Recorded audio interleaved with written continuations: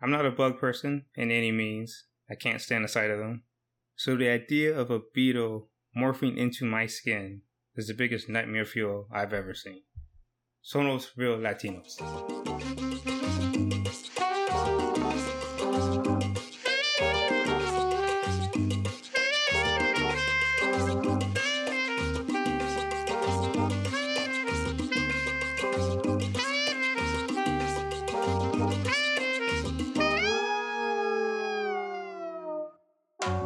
Hola y bienvenidos a Real Latinos. My name is Ismael. This is Guti. ¿Qué pasó, mi gente? This is Ron. What's up? And today we have a very special guest. You know him, you love him. This is the three-peat. Dime is back on the show. Dime, welcome back to Real Latinos. How you feeling? I'm feeling good. It's good to be back. Oh, man. It's lovely to have you back. We have a great time every single time we talk to you. And, Dime is our official superhero correspondent. So any superhero movie that drops, we have to have Dime back on the show. So welcome, Dime, to Real Latinos, a podcast covering Latin American movies because nobody else will. Man. Yeah, so we got a couple things to bring up before we start the show. So over the weekend, there was unfortunately a Hurricane Hillary, or Tropical Storm Hillary. There was one fatality over in Mexico, and we just wanted to address it on the show. And we hope that everybody is staying safe out there. Hopefully it wasn't too bad for all of y'all, either in Southern California or in Baja California or Baja California Sur. And just remember that anytime that there's any, unnatural or natural disasters, please stay safe at home if you can. And so just wanted to address that up top. And we also have another thing to address. Guti, why don't you go ahead and take it away for what we need to address for Nicaragua. Yeah, so unfortunately there's some bad news coming out of Nicaragua. So this past week, the dictatorship of Daniel Ortega and his wife Rosario Murillo officially accused the University of Central America, La UCA, which we see in our episode of La Yuma and the film we covered, is the university that Yuma goes to, or her boyfriend goes to. It's basically the Jesuit university in the capital of Nicaragua, and it was officially declared that basically they're terrorism, essentially, that the university is a proponent of terrorism, and they moved to freeze the university's bank accounts, confiscate the campus, and all installations. A few days later, which was over this past weekend, the Jesuit residence that's off campus, that's completely separate from La UCA, was also confiscated by the Nicaraguan government, and the Jesuits were expelled from their home. Just to give some background, so La UCA is like one of the region's most highly regarded colleges, Jesuit institution, like I mentioned, and it also houses the Institute of History of Nicaragua and Central America, which is considered the main documentation and memory center in the country, equipped with its own library, newspaper library, and valuable photographic archives. This is kind of a big deal because it was one of the last havens for the youth to kind of express their opposition to the regime's actions. In 2018, it served as one of the main hubs of the larger anti-government protests that erupted throughout Nicaragua, which I was there when that happened. And Ortega regime dictated, and the reason that came to, those protests came about was because Ortega's regime, on top of many human rights abuses that have happened since the beginning of his presidency in 2007, his second stint, basically dictated a reform to Social Security that, among other things, involved a cutback of very small pensions that the elderly received. Peaceful demonstrations have been held in Nicaragua since then, but of course they've turned violent, and many who are students of La UCA have been attacked by police and paramilitary under Ortega's command, during which, over these past few years, and I'm sure it's many more, over 300 protesters have been killed, many killed with sniper bullets. The expulsions and closures and confiscations have not just targeted the church, but it's also outlawed or closed more than 3,000 civic groups and non-governmental organizations, including the Nicaraguan Red Cross. He's basically been able to do this because he has absolute power over Congress and has absolute control over it.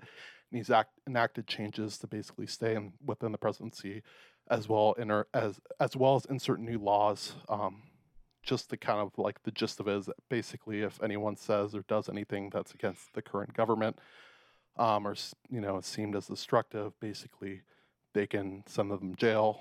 And so in 2001 there was also a presidential election to re-elect Ortega, and as a part of that he basically arrested the opposition, all the presidential candidates that were going up against him, with no due process and in horrible jail conditions, which many human rights activists have kind of called as dungeons.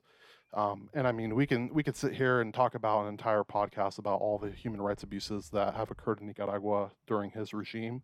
But the most important thing, and the reason I wanted to bring it up, is awareness. The more people that are kind of talking about it, the more people that are involved, and we can come together as an international community. It'll help to continue to put pressure on Ortega to stop these human rights abuses. The U.S. and other countries have already placed restrictions on government officials there, but it's simply not enough, especially with unfortunately Russia and Cuba and China being being within the country and having and supporting Ortega. So, anyways, just wanted to bring that up. Talk about it because we're very blessed to be here in this country. I mean, that's the reason. This very same thing that's happened in Nicaragua again. It's repeating history. It's the very reason my parents came to the States and the reason I'm here. So just wanted to put it out there and hopefully, I'll give Ron some links to include in the show notes for kind of resources and stuff like that, so you can learn more about it and share it with your friends, elected government officials, et cetera, et cetera. Yeah, thanks, Guti, for giving us that information. So please, everyone, if you have time, please or if you don't, please make the time to learn a little bit more about what's going on there in Nicaragua. But thank you, Guti, for giving us a really good, basically a rundown of what's going on. So yeah, thank you, Guti. Thank you, Guti. But pivoting real hard, we're going to be talking now about movies. We're going to be talking about Blue Beetle. So Blue Beetle coming out this year. It's in theaters right now. Shot for IMAX. So I think it's shot for IMAX, right? I don't know. Yeah. But yeah, shot for IMAX. So go and check it out in an IMAX theater. Barbie had its run. Oppenheimer had its run. Let Blue Beetle go. You know what I'm saying? Let Blue Beetle have a chance. So go out and check it out in theaters. It's playing now. So make sure that you watch the movie before you listen to this episode. If you mind spoilers, we will be going through not every single spoiler, but we will be going through spoilers in this movie. Or in this episode for this movie. So please go watch the movie and then come on back. And so you can hear all about, this film. So Guti, why don't you go ahead and give us some historical context for Blue Beetle? The character Blue Beetle dates back to 1939's Mystery Men Comics #1, which predates DC Comics. The first Blue Beetle in those comics was Dan Garrett, who would later be incorporated in DC Comics lore in 1980. The second Blue Beetle in DC Comics history, introduced in 1966 and created by Spider-Man co-creator Steve Ditko, was none other than the technological genius Ted Kord, who, despite not appearing in this film, plays a central role in the story. In this film, Angel Manuel Soto pays tribute to both in the opening credits and later in the film when the estate Victoria Kord takes Jaime to have the scarab extracted, shows both heroes' costumes and gadgets on display. Our Blue Beetle in this film is the first live-action studio superhero film to center on a Latino superhero and is the third iteration of Blue Beetle at DC Comics, first appearing in 2005 and receiving his own solo series a year later in 2006. Jaime Reyes was created by writer and artist Keith Giffen, writer John Rogers, and artist Cully Hamner. As mentioned by David Betancourt in an article for the Washington Post, Hamner's Blue Beetle design was inspired by studying the look of beetles and adding a luchador feel with the suit's mask as a nod to the character's Mexican heritage. Blue Beetle is filled with Latin American historical and pop culture references. One of the jokes revisited multiple times throughout honors Mexico's iconic superhero satire El Chapulín Colorado, a classic Mexican TV show that parodied popular superheroes. Its original run was created and stars the legendary comedian Roberto Bolaños, also known as Chespirito. El Chapulín Colorado is funky and a goofy hero that creates more problems than he solves but has a heart of gold. The inclusion of this reference is even more apt in the film, given that the costume and name of El Chapulín Colorado is based on a species of grasshopper. A grim historical reference in Blue Beetle relates to Conrad Carapax's backstory as we flash back to the death of his mother, being kidnapped by Cord, and for a couple of seconds shown a sign that reads School of Americas. The School of Americas, now known as the Western Hemisphere Institute for Security Cooperation, is based in Fort Moore, previously known as Fort Benning, and is a military school that has trained over 65,000 Latin American soldiers for over 6 decades. Some of the graduates of this military school have gone on to become some of the most notorious dictators ever in the history of Latin America. Many of the soldiers trained there have been responsible for the torture and massacre of tens of thousands of civilians across Latin America. Even though countless attempts have been made to shut down the school since its inception, it is still operational just under the new name previously aforementioned.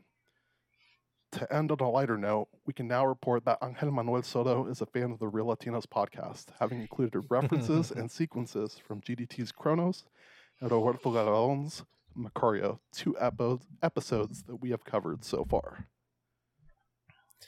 Absolutely fantastic historical context. And you know what? Angel, come on the show. Come on the show, Angel. We'll receive you with open arms. We love your work so far. Well, I mean, we'll get into that, but in our respective histories. But Angel Manuel Soto, we know you listen. We know it. Just come on the show and give us the rundown of how all these references came to be for the movie. And let's get the step-by-step process of what's going on in this movie. So, Ron, why don't you go ahead and give us a synopsis for Blue Beetle?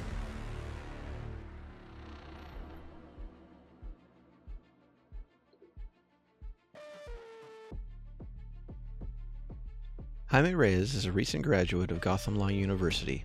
He returns home to his family in Palmera City to begin his new life.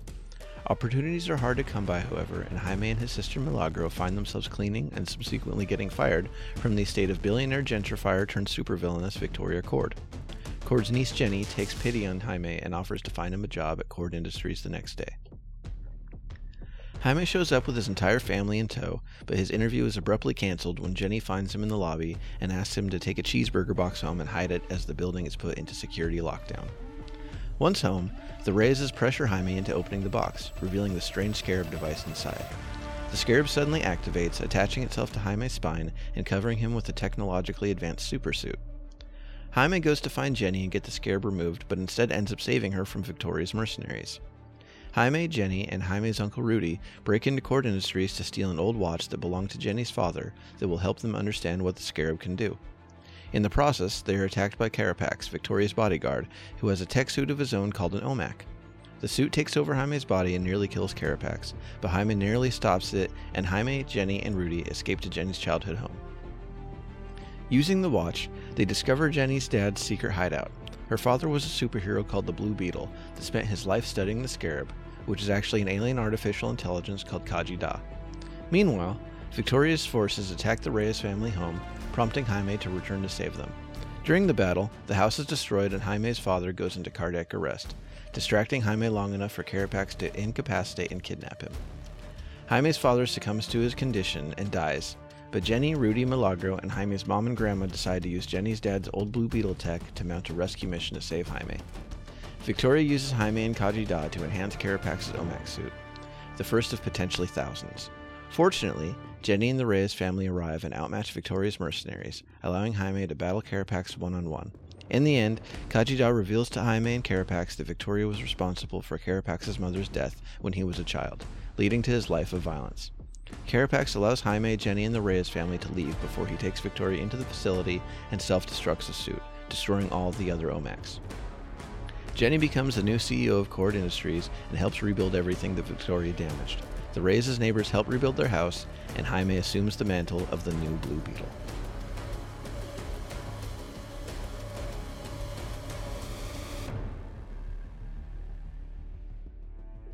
Wow, Ron, you did it again. Thank you so much for another wonderful synopsis for the show. So let's get into our respective histories for whether it be with Blue Beetle, the character, or with any of the actors or the directors. Diane, why don't you go ahead and take it away? What's your background with anything to do with Blue Beetle?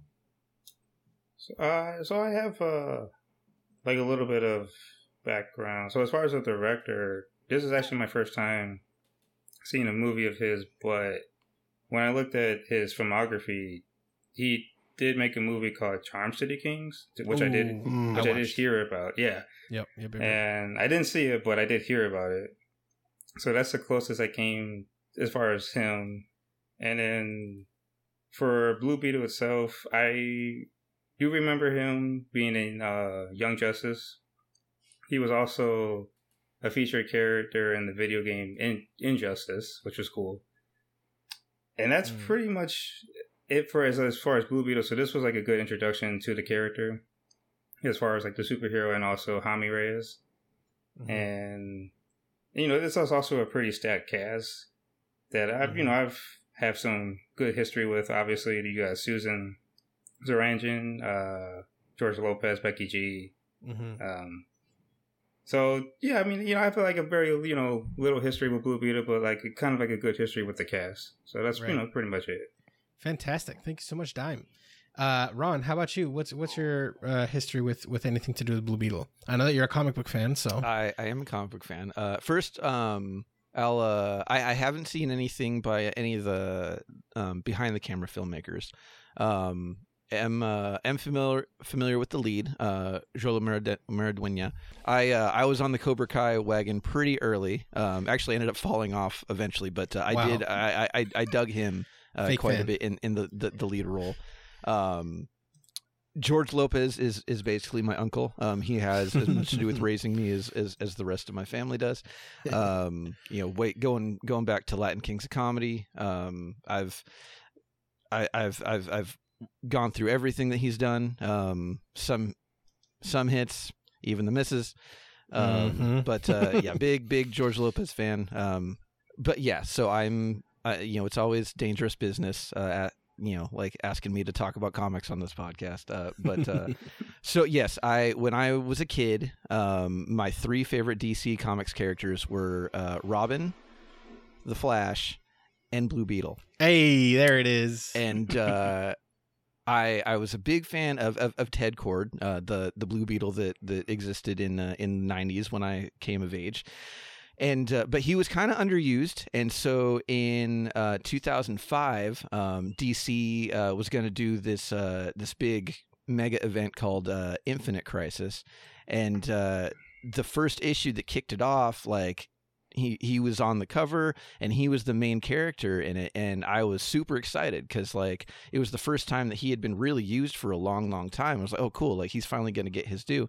And in the final moments he gets unceremoniously murdered, and his murder is what kicks off the events, and I was pissed.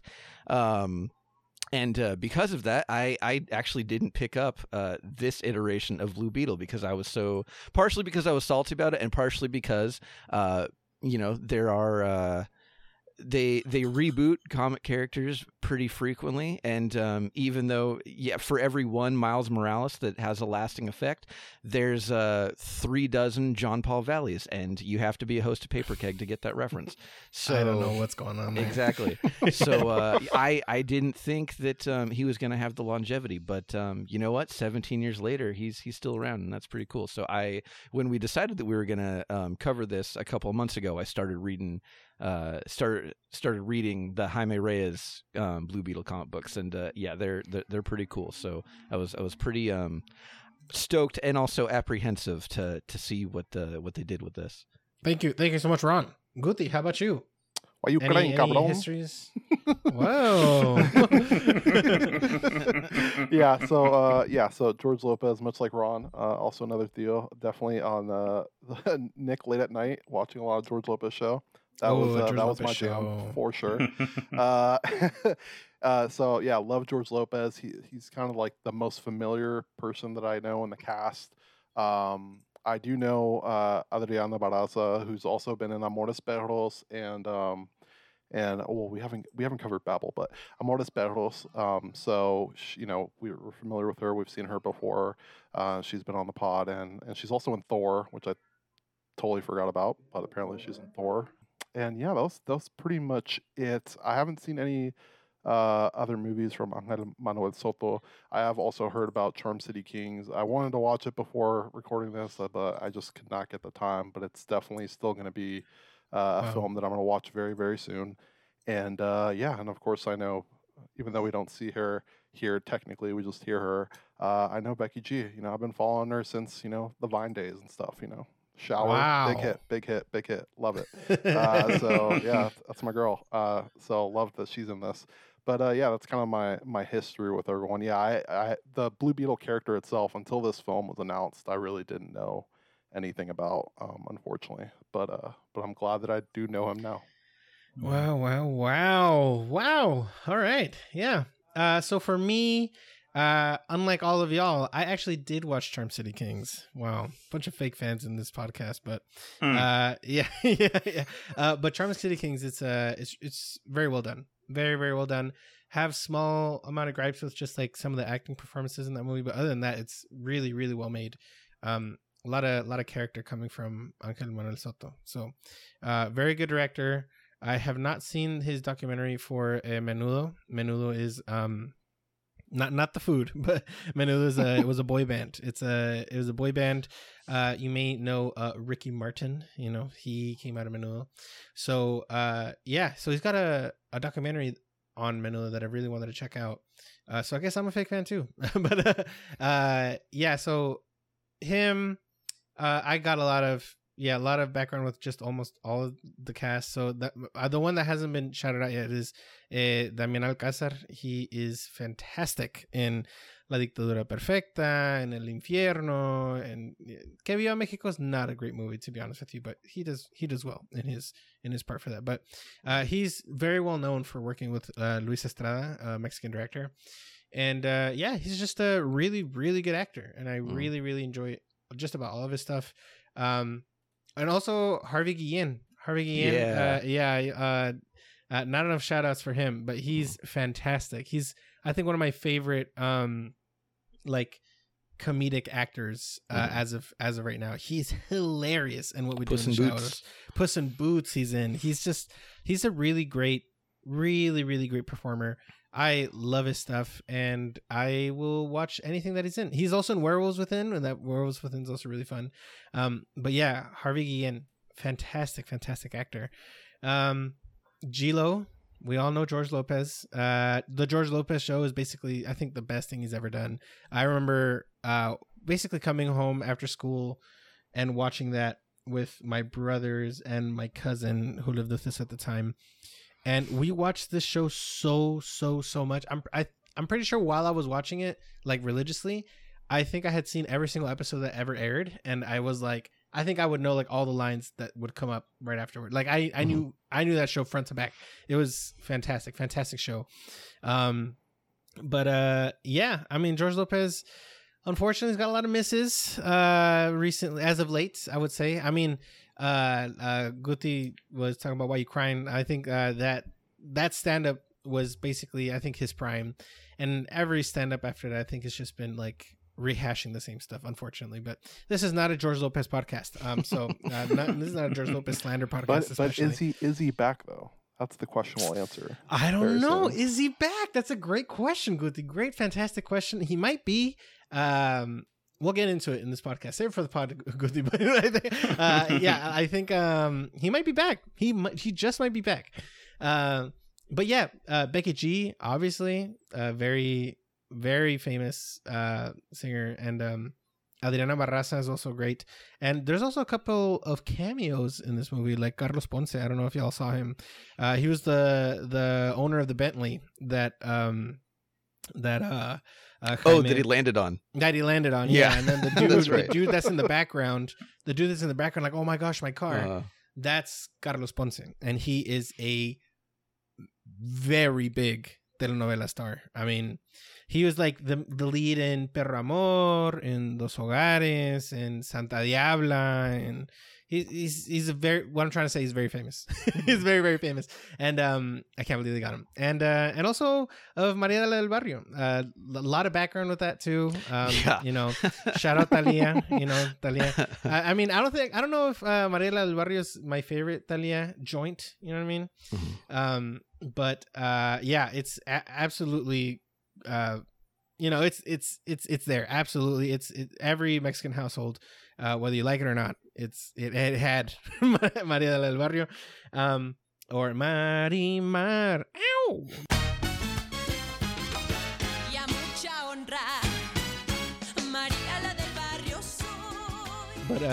Anyways, yeah. So a lot of background with this for me.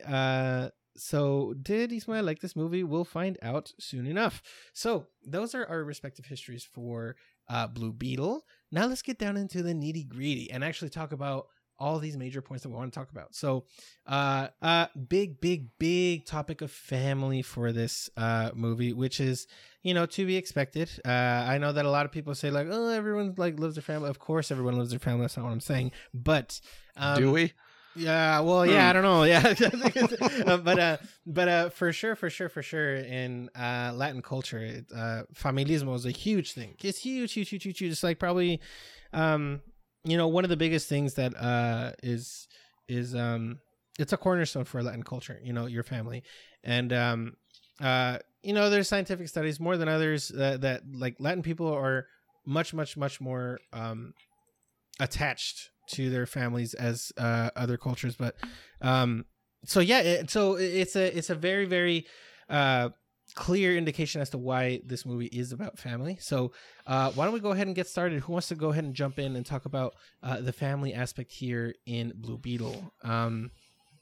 Actually, I'll start because I really enjoyed how, yes, family is a really big part of the story, but I feel like the story of Blue Beetle that is presented to us here is actually of the family as a unit. Like, I think that, this is not just the Blue Beetle origin story. This is like Blue Beetle and his whole family. Like, not their family's origin story, but, the origin story of Blue Beetle is interconnected with his family like no other superhero that I've seen.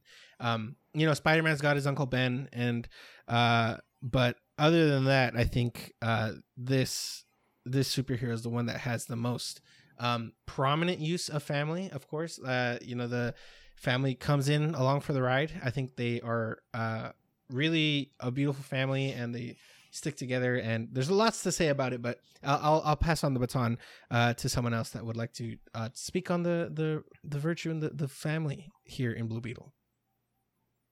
Yeah, I think I was half expecting, with all the family and stuff, I was half expecting Vin Diesel to be in the truck. So at the very end.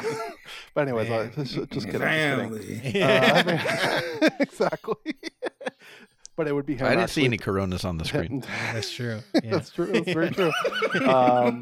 But yeah. Anyways, no, I 100% agree with what you're saying, and I think for me, at least, kind of the dynamics of my family and how I've seen with others too is like, and this film kind of captures is, we all give each other crap all the time, like, but at the end of the day, when when stuff hits the fan and the going gets tough, I think one of the great things about Latinos and the families, those that are very close, are fortunate to be very close. We always come together, and we have, we're very resilient. We're very resilient people, and I think what the film touches upon so beautifully is kind of like the sacrifices that our family make for us, para salir adelante, to go forward, and I think about that, every day, like my parents coming here, immigrating from Nicaragua to give me and my brother a better future. And I think the family does that, or I think the film does that very, very well. I mean, one of the key standout moments for me was kind of that speech that the dad gives Cholo kind of towards the, or gives Jaime towards the beginning, about finding your purpose and stuff like that. And I thought that speech was really beautiful and kind of touched upon how, like, our families they do sacrifice a lot for us, and I thought it was a beautiful moment between the both of them, and it kind of made me feel good that, like, even his dad at 50 or whatever age that he's at, he's like, I'm still trying to find mine too, so Mm-hmm. I thought that was a really nice touch there. So I did like the family as well. I love the energy. They just, the love was just like oozing off the screen, and you can just tell that, like Isma Gucci were saying that, they connected very well, and that, they were definitely a unit. They were definitely strong together, and even, they grieved together. So it's like you can see that, they've been through a lot, and they will be there, and that's what you want in your family. You want them to always be there around, and and I have a family just like that. Now, obviously, didn't grow up in a community or had family like the Reyes, but I've had friends and also ex-girlfriends who come from this background, so I got to see firsthand what this family is like. So I can at least relate to that aspect of seeing what a Latin American family is like, and it's beautiful. It was really touching, and I liked everything that I saw. Yeah, I think the family dynamic is the strongest part of the movie. I think, like I said, I started reading the comics a couple months ago in prep for this, and the characters are a little bit different. Like particularly they're a little younger. All the characters are a little bit younger. But like one of the things that struck me about the comics is that when Jaime he's in high school in the books, and he wants to help his dad at the shop, to help him out, and his dad says no because he wants him to have time to for himself and to find his own way, and he doesn't want there's a couple moments where he talks about all the things that he sacrificed. He doesn't want his kid to have to do the same things, he wants him to have a better life, which is something that that hits me. I think there were three standout moments in the movie for me, and I think the one that got me the most was when Rudy and Jaime were having the talk on they're on the roof or something like that, and Rudy's talking about how how much his brother had sacrificed for him, and that he says, I forget what the exact line is. He says something and this is going a little bit into the representation section, but everybody talks about how hard it is getting across the border, which it is, but nobody talks about how hard the 20 years after are. And that really got me, and I think that a big part of that togetherness has to do with that, with all that, it's a community struggle. And it goes so far as to I think one of the stand-up moments was at the end too, when, they need to rebuild and the whole community comes to help them out. They did a really, really good job of showing that, whether it's as a superhero or just as an individual, he's not doing anything alone. He's got so many people behind him, and that's that was definitely a successful. They did that successfully.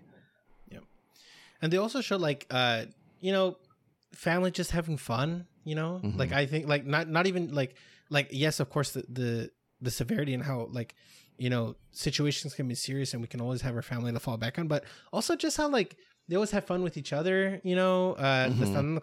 Carrilla, in English is what's the word? It's like light teasing, but it's mm-hmm. all in love, It's right. loving teasing. That's what Carrilla is. Him and Millie's back and forth was really, really good. Absolutely fantastic. Yeah, Milagro. The actress, Belisa Escobedo. Yeah, Belisa Escobedo. Absolutely fantastic performance from her, by the way. Mm-hmm. I mean, her as Milagro, always giving Jaime just a little bit of Carrilla here and there, to keep him grounded. But El Tío Rudy, which is George Lopez, he's hilarious and he's always making fun of him. Or when the whole family shows up as he tries to go and get a job. I think that was pretty funny over at Cord Industries. And that's something that for sure could happen. I can 100% see it. And they all start cheering you on, Jaime. I could see it happening easily. And they're not afraid to just support you in the best possible way, and wholeheartedly and con ganas and 100% con ánimo. They are there for their kids. So yeah, fantastic stuff. Yeah, and piggyback on that, kind of you were talking about your parents going to drop you off for the job and stuff like that, the whole how the grandma does the sign of the cross and stuff. I was just I might that's a grandma thing, but my mom does that to me. My mom does that to me. Okay, so that I was very seen with that scene. So I really love that moment. And kind of to bring it back towards the end too, towards the back half of the film, there's that moment once they've kind of so they've survived everything, and the Reyes are having an intimate moment. They're all hugging, and then eventually, you know, they look over at Jenny and invite her into the circle. And I thought that was a very powerful moment because not only is the actress Brazilian, but they also make the character Brazilian, or they mention it throughout in the film. And a lot of the times we've talked about here how, you know, we have a gripe with the fact that sometimes here in the United States they do like Hispanic Heritage Month, right? That's coming up just around the corner. Exactly. And that doesn't necessarily include Brazil, right? It's it really not should be whatsoever. called Messed up. Exactly. So it should be Latin American Heritage Month. And so I don't know, bringing her into the circle, I don't know if that's like an actual thing that Angel was going for, but it definitely clicked in my head when I saw it. Yeah, sure. Absolutely. I would 100% like co-sign that, because it's 100% that sort of like, you know, like just like you said, you put it well. You know, I'm just gonna let it sit there. Guti put it well. I don't need to go any further.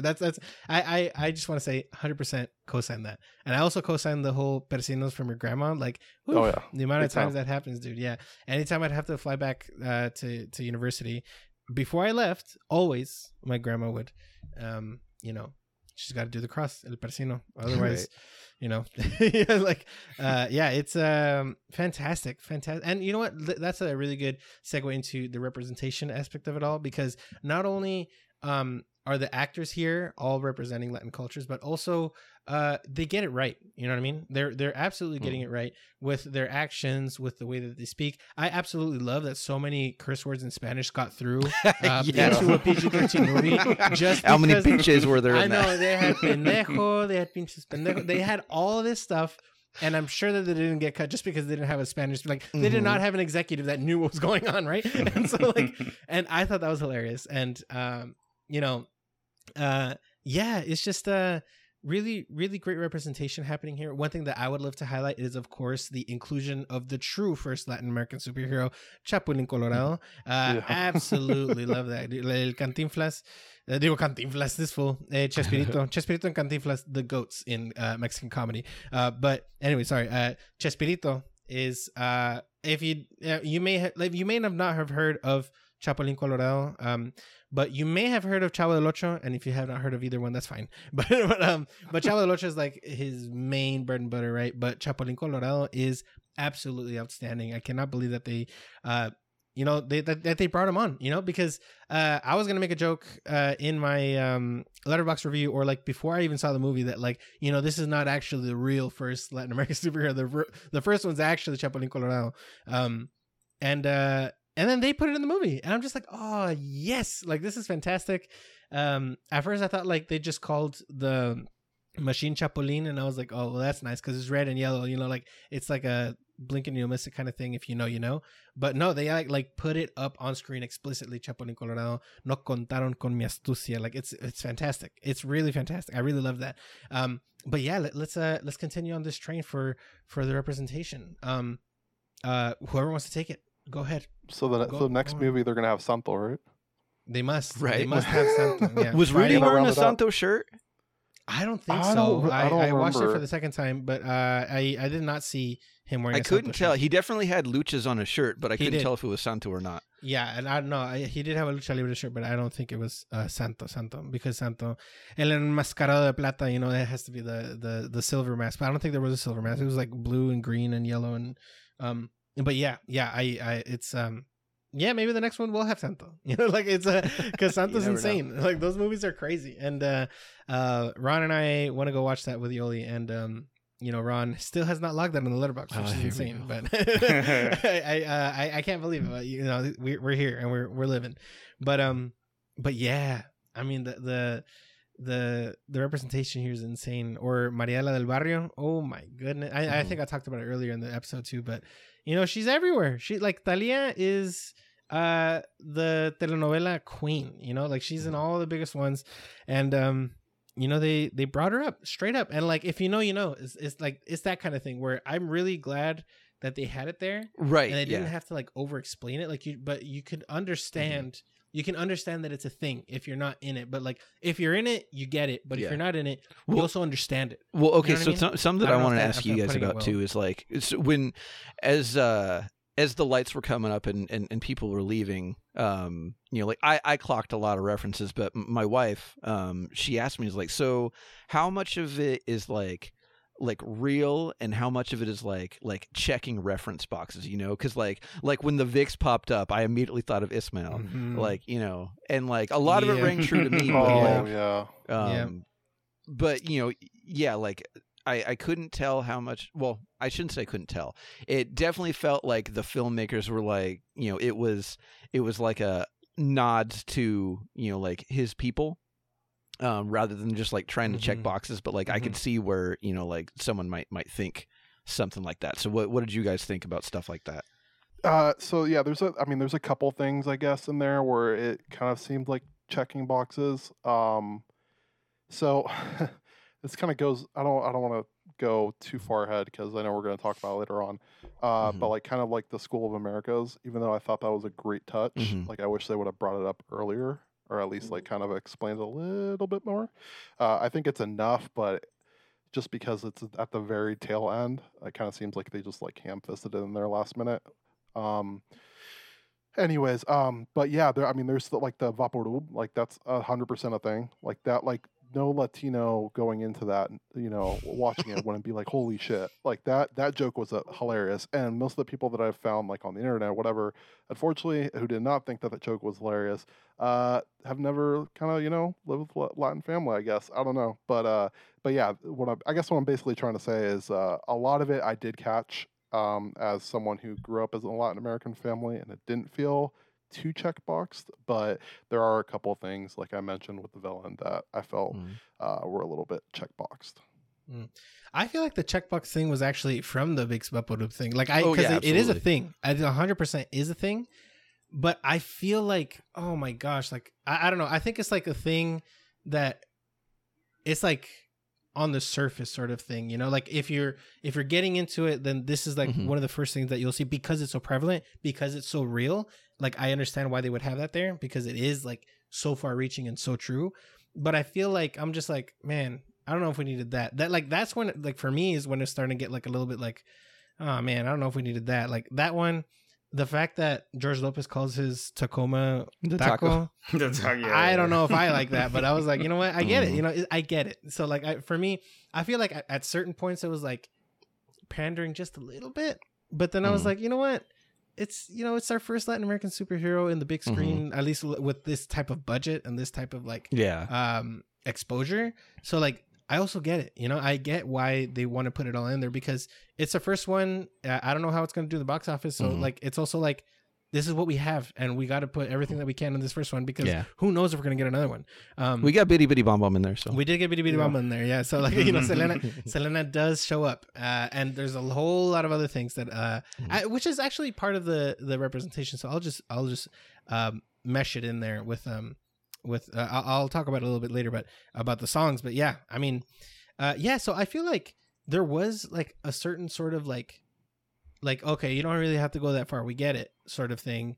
But I feel like those are the things that are like more surface level. Like, for example, the whole thing about like La Escuela de las Américas, I agree, Guti. I hope that I really wish that they had put more into it, but I'm so glad that they put it there in the first place. You know what I mean? Because that's something that not many people know about, right? Like, I feel like a whole lot more people know about the Big Vaporub thing than they know about La Escuela de las Américas, or Escuela de los Asesinos, as some people would put it. So it's like, for me, what I'm trying to say here is that for me, it's like a little bit mixed, because like I think they could have definitely not done a lot of the things that I think are like too surface level. But at the same time, I get why they did it. So I don't know. I'm just a little mixed on it. But yeah, I do love a lot of what they put here. A lot of it. Yeah. And to be honest, like, even when I'm giving that, critique there, how much of it is Angel and the writer's choice? Who knows? Because again, this is a big budget studio film. They could have gone to a studio executive, and granted, they got a lot of stuff in there, right? They I'm not saying that they didn't get away with a lot of stuff in there. But there could be things where, someone would be like, hey, listen, we know that reference. You can make it, but don't expand on it, So, again, it's kind of one of those things, but you got to critique what's in front of you. Yeah, you do. And I also really love the choice of having Nana Reyes, Adriana Barraza's character, I think she only speaks Spanish in the whole movie. I'm not sure. Like, I think that's the only language she speaks, which I think is amazing. And I really wish that they would have done the same with Damián Alcázar, his character, the father, Alberto Reyes, or Beto Reyes. Like, I really wish that they would have let him also do that. But I know that they were not going to allow that to happen. Yeah. Because, again, studio interference. I'm pretty sure Ángel Manuel Soto would want it to be 100% Spanish because that's the way that it really is. I know that there's like real truths that there are other parents that do like speak Spanish they will speak English to their kids, even though that they're the first generation into the country. I know it's a thing, but I doubt that it's as much of a thing as speaking only Spanish at home. So, things here and there. I understand why they didn't, but like exactly. I would have liked, particularly actually from Jaime, like I would have liked more Spanglish from him. Like Absolutely. Like when he particularly in the first part where like the suit like gets on him and he's all flying around like yelling at it. Like I feel like it would have been a little bit more realistic to have him, code switching a bit more. Code switch or curse in Spanish because it's like. It's the language that you curse in is almost like always the language that you were born with. Right, yeah. And I get this like all the time, but I unfortunately I curse a lot. And first of all, I curse a lot just in general, not good. But I curse a lot in Spanish sometimes, and thankfully I'm in a space that sometimes they don't understand me. But it's just that's what Liz says. That's when like my Mexican really comes out is when I drive because that's when I like a steady stream in Spanish. Yeah, man. Yeah. So yeah, sorry, Dime. I think I feel like we're stepping all over you. I was about to bring in Dime into the equation because, we're talking a lot about like the Latin representation here, but like, what are you seeing as someone that maybe like did not grow up in like a Latin household, but like has seen it from the outside in, and what was your experience watching this movie? I mean, I don't know as far as like how accurate it was, but it did feel pretty real. For everything I was seeing. Like one scene in particular is so after Hami comes back, he crashes through the roof again. Yeah. Oh, I forgot who said. I think it was Nani, but somebody said like him be possessed by the devil, and I just feel like that like that's something that I would feel like someone in that household or family would say if you're watching someone that you love just completely get absorbed into this suit and then just fly off. His eyes turning yellow too. Oh my god, so scary. Yeah. So that felt pretty real. I mean, and then also just like the whole dynamics with all the characters, especially there's the one moment when so we find out that Hami is the first of the family to go to college and graduate. And I feel like that's pretty accurate to this sort of family. Yeah, I'm sure there's a lot of people who are probably the first of their family to go to college and be able to have that ticket to go wherever and do whatever with this degree. Unfortunately, it doesn't pan out for him the way we want it to, but it's the fact that it's shown on the big screen. So, other people can relate to that in a way. And also, too, when Hami goes to the not headquarters, but the Cord Industries building, and he's talking to that the white woman at the desk. Oh, that keeps on calling her Jamie? Yes. Yeah, I was just like, wow. Because it reminded me of people who are named Jorge. But they're called George. Oh, that boils my blood, Dime. It boils my blood to no end. You don't understand just how much I hate that. Or when they add an H to my name, Ishmael. Like I don't know where I don't know where that's coming from. But like it happens. It happens. But yeah, sorry. Go ahead, Dime. Yeah.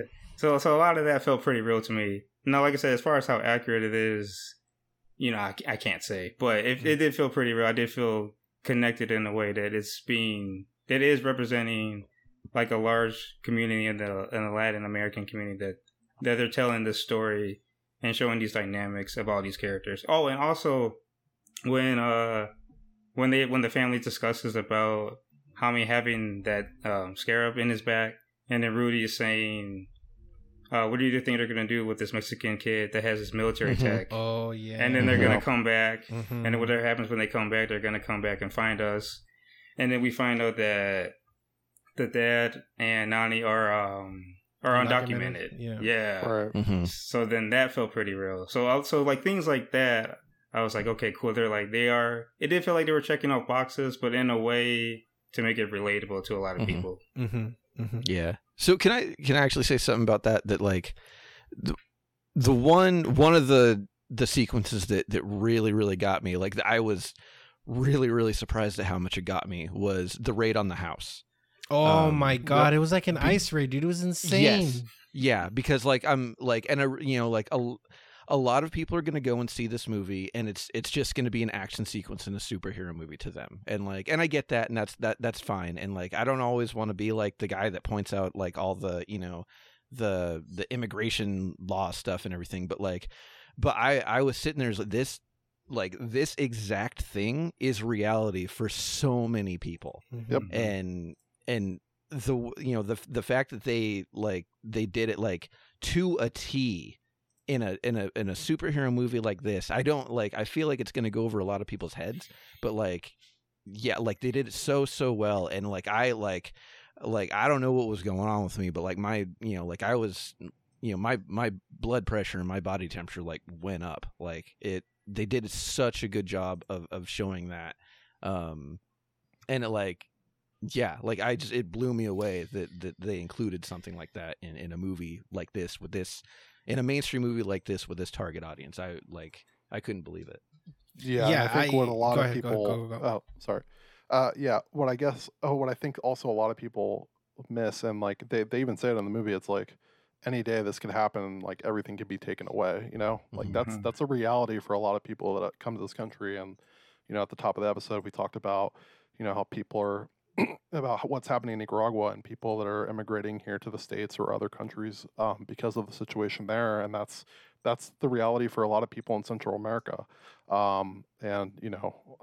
Unfortunately, even though for some it may seem like, oh, here we go again, right? Like, really, we're gonna talk about this again or whatever. It's still something that happens every day, and obviously because of the fact that it happens every single day, we still need to talk about it. It's a human rights violation, and we should work towards that. So, like Ron said, I'm really glad they're able to stick that into a big budget film like this. Mm-hmm. Yeah, and they also highlighted even like by name. And again, I think this might be a studio interference, but the La Abuela, she says something to the lines of like when George Lopez says like, oh, they're gonna come in and they're gonna get him because he's like a Mexican kid with like this military weapon, as Dime pointed out.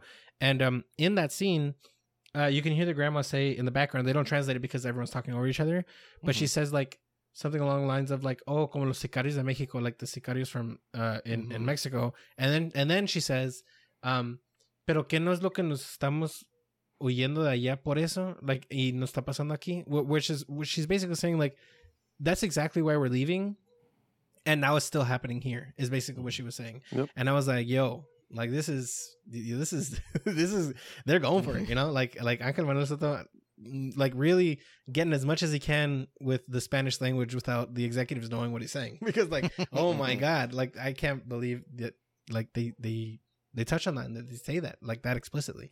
It's so well done. Like hats off to Ángel Manuel Soto. He does a fantastic job with that. And I guess the last point in terms of like the representation and the actors here was that I wanted to touch on was like all the actors themselves who are in the cast. George Lopez, I think, is like obviously the biggest name in that U.S. Latinos would know of, and he's actually surprisingly good in this. I really had low expectations about what George Lopez was going to be delivering, just because of like all of his recent material and stuff like that, but he does a really fantastic job. And I don't think like I think he elevates the movie so well, but he doesn't like try and steal the show either. Like he does such a good job of like bringing the comedy, knowing when he's needed, and then like giving it right back to like the main characters and stuff. Or knowing like he has really great comedic timing in this, and I'm really, really glad that they casted him. There were talks that maybe Carlos Vallarta was going to be in it. Carlos Vallarta is a very famous, very funny Mexican comic. and he's hilarious, but he was not cast. But what could have been. But yeah, he's fantastic. George Lopez does a great job. Harvey Guillen, he's again, like I said, I think that unfortunately he's severely underused. He's so funny just as an actor, and they only really have him for one big punchline. But other than that, like, he doesn't really get as much to do in this movie as I really hope that he would have. But he gets a moment though. He gets a pretty good moment. He gets a great moment, like, and it's about the names. Like, that's not my name. Like, which is really well done. And like Harvey does a great job. Belisa Escobeda's Milagro, I don't think I've ever seen her in anything, and she is fantastic in this. She's really great at like the comedic timing as well. Go ahead, dude. That one sequence when Jaime's coming down from the escalators or whatever, he's like, "Oh, this is all I could get you," and it's like it's a boy balloon or whatever, dude. Yeah. That was really funny. That was really good. But their banter the entire time is literally. It reminded me of my brother. That's why I mentioned earlier. We always talk about each other, but at the end of the day, we'll come together if needed. But always, amazing. Always, it's really well done. And Becky G as our Kajida. I think I said it right, but really well done. Really, really well done with Apiria Carrillo too. Like. Oh yeah, she unfortunately, like, because the cast was so big, like, they didn't get to flesh out as many characters. I would have liked more for his parents, but as a very, very big Predator fan, it was really cool seeing her in a prominent role. And one, like seeing like the seeing his mom and grandma get to kick a little bit of ass at the end of the movie was really cool. Yeah, and also Raúl Trujillo. Raúl Trujillo is he plays Carapax, one of the villains in this movie, and he's just a really great actor. He was in Sicario, he was in Apocalypto, he's now here in Blue Beetle, and just about everything he ever does, he does a fantastic job. And I think this is no exception. Like, he is fantastic in this. I really think that he stretches like what he can do with the character with, like, unfortunately, with, like, he doesn't really get to do much, but what he does get to do, he does fantastically well. I really, really enjoyed his his performance here. So yeah. What'd you guys think of Xolo? Xolo was amazing. I think like his youthful performance is really well done. I think his comedic time is also really well done as well. I just think, I think he's great, but I think I'm talking too much. So, Dime, what do you think about Xolo? Yeah, I think it was great. I mean, I think everybody was great. I was a little skeptical too on George Lopez, because when I heard about the casting, I was like, oh, what are they doing? What are they going with this? But it works. I mean, like you said, it works. I mean, especially too when he when Hami and Jenny return with his truck and is all like shot up, and you just hear him out in the back just losing his mind. Or when he throws his boot at him and he's like, I'll show you, but it's like, whoa, what are you doing? He's like, hey man, I thought se le va a salir las chingaderas or something. So, I thought it was really funny, really well done. Yeah, and it's like I started a new list on Letterboxd where I'm adding movies that has cars that I want. And, nice! Yeah, and the trick that Tacoma, that's it's been added to the list. So, because the moment I saw it when he first rolls up, I was like, I need that truck. I just need to just drive around. I mean, I could do a road trip just to do a road trip because I just need that truck. But yeah, I mean, no, but everybody's great. I mean, and I think I was the only one in my theater laughing at a lot of scenes because, I mean, granted, I saw it like 1 p.m, so it wasn't that many people. But I also felt like I did see some people that were going in, and there wasn't like a lot of people of color. So maybe it was like maybe a lot of the comedy went over their head because I was cracking up. I was having a good time. So, but I mean, I can't really think of one bad thing with all the characters because I think everybody did such an amazing job. So yeah, I was happy with it. Good. Goody, what about you? Any comments on any of the or on Xolo, our main character too? Anyone? I mean, I thought Xolo was great. I could see though, because my brother, bless his soul, do not agree with him. He's not a fan of of Spider-Man because he thinks What? Spider-Man's pretty whiny. Dude, I'm telling you, he thinks he's super whiny, and so occasionally, like, he's a teenager, bro. I know. I'm just saying. Okay, I don't say I don't. I'm not saying I agree with that. I'm just saying. So the only thing I could really kind of say, even though like Cholo is, well, he's a college graduate, so, but occasionally there's times where when I was watching this, just with the screaming and whatever, and like not trying to, him trying to figure things out, occasionally got like a little bit too much to the point where I was just like, all right, dude, if my brother was watching this, he would definitely like, he'd be pissed. So I don't know if other people are going to have that reaction. I didn't mind it too much, but I thought it'd be worth kind of noting that, maybe that might be one little, gripe with his performance. But I mean, supposedly, allegedly, James Gunn says that he's going to continue on in the DCU and the DCEO. But we've seen that story play out before, not with him specifically. Well, actually, with him specifically there. So, yeah, I don't know. Don't hold your breath. I hope to God he's not lying. But anyways, besides that point, besides that one, the other character that I kind of wanted to talk about were the two villains. I will be honest, I did not like Susan Sarandon's performance at all. Wow. She's a great actress, don't get me wrong. And I don't know if it's her performance or maybe it's, just kind of the writing, but I didn't think like her background was fleshed out enough. Like, I know that they were going for the metaphor of like, oh, the white American imperialism. Like, trust me, I get it. But for me, I just didn't think that she was given enough to make her kind of more of a three-dimensional character. I think she's like pretty one-dimensional. She was just like the baddie, like she's white, she's the baddie or whatever.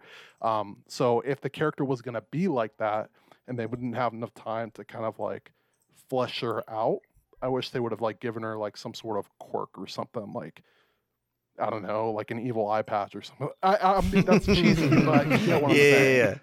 So yeah, I think that's the only thing I kind of had. And then, we already talked about Carapax, where I wish they would have just fleshed that out even more. But again, in the studio. But I think the Susan Sarandon character, I think that definitely was, if anything, a negative for me in this film. Yeah, I can agree with that too. I felt that as well. It felt very weak. It didn't really.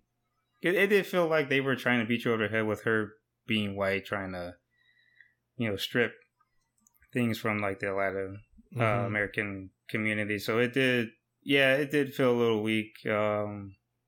Plus, I was also surprised that they got her. Out of all. Yeah, I was too. Yeah. That like she agreed to do this. Yeah, so I think as far as like weaker performances, she definitely is on the top of that list because I didn't really get much out of her either. Maybe like you said, maybe it was the writing. Maybe it was her acting. Maybe it was a little bit of both. But yeah, I don't think it worked as well as they hoped it would have. Can I actually disagree respectfully? No. I totally get and respect your guys' opinions. But actually, it worked for me. The way I was looking at it was like, one, like as much as I love a complex villain, I liked that she was just kind of like just bad. I liked that it was kind of hammy. Yeah, like it kind of reminded me of like old like 90s movies. And also kind of like the flip side of that, like how many movies like that are like where the villain is like a like vaguely Latino or vaguely Middle Eastern or whatever bad guy that they don't flesh out. So it was kind of nice to like have it be turn the tables a little bit, Yeah. So like I totally get what you guys are saying, but yeah, like I kind of dug it. Like it was kind of fun for me. Yeah, I also I agree with Ron. Like I think I thought it was awesome that she was just like bad, like villain straight up not good, and I was like, all right, cool. Like it, like no, like, oh, this is the actual reason why, like the reason why that she's so bad is because of this actual reason, and you need to sympathize with her. I was like, nah, she's doing some pretty bad stuff. So like I just thought it was pretty cool too. I thought it was. I mean, if you put it like that, obviously, like, it's going to be bad. I'm not saying like you got to give me like a narrator and just like, oh, speak, just basically speak the script, but at least I don't know, give me some visual signals or something, or even in her performance, at least in my, in my opinion. But yeah, I get you. I'm not saying you guys are wrong by any means. Like, I mean, there was a lot that was cliche about it, but right. Yeah, she was very cliche. I do have to say that. Yeah. But yeah, those are great acting performances here. And but since we're here, we're already with the antagonist stuff. We can also talk about La Escuela de las Américas if we want to. I early in this episode, I also agreed with Guti saying that, like, I just wish that they would have provided more context about what La Escuela de las Américas or La Escuela de los Asesinos is. But it's basically like U.S. backed military school in Latin America that bred a lot of dictators in Latin America. You know what I mean? And so like, it's just that's like the spark notes of it all. There's a whole lot of more information that if you want to get into, it's and please do please look it up. It's insane. Like, it's really, really, truly insane, and no one ever talks about it, like ever. And I think that no one ever talks about it, or at least like it's not like focused on it all. I think it's just because it's still running, you know. Okay. So it's like it's kind of crazy that like this I don't know, like, I cannot believe that they actually brought in La Escuela de las Américas. I really wish that they would have gone way more into it. And again, I think I'm gonna give Angel the benefit of the doubt. I'm pretty sure that this was like studio interference, because the very fact that they even bring it up in the first place at all makes me think like this was on the forefront of their mind of how they wanted like to present these villains. And unfortunately, they just didn't have, whether it be the permission or the time or resources to really get into what actually entailed for that. Ron is out and he will be back soon. Like his computer crashed. He said his computer crashed, so he'll be back very soon. But I'll just keep on going, so no one stop recording. But yeah, what I wanted to say is that, like, I can't believe that they even brought it up in the first place, and I just wish that they would have gone way deeper into it. So Guti, what do you think about this whole, about the antagonist, but specifically about La Escuela de las Américas? I know that you brought it up in the historical context as well. Yeah, no, I 100% agree with you. It's something that's not talked about. It's definitely, you know why it's not talked about? Because it's basically it shines a bad spotlight on the United States. That's why it's not. Bad spotlight. That's why it's not brought up. That's why you don't, read about it in your U.S. history books when you're in, high school, college, et cetera, et cetera. But I think this is important. That's why, personally for me, if I see something in a film, because I'm a nerd, I'm going to go look it up, right, and learn about it. But hopefully here, by us bringing it up, people will go and search and find information on these. I know that I gave Ron a couple links that he can use and put in the show notes to kind of help and guide people to some of that information.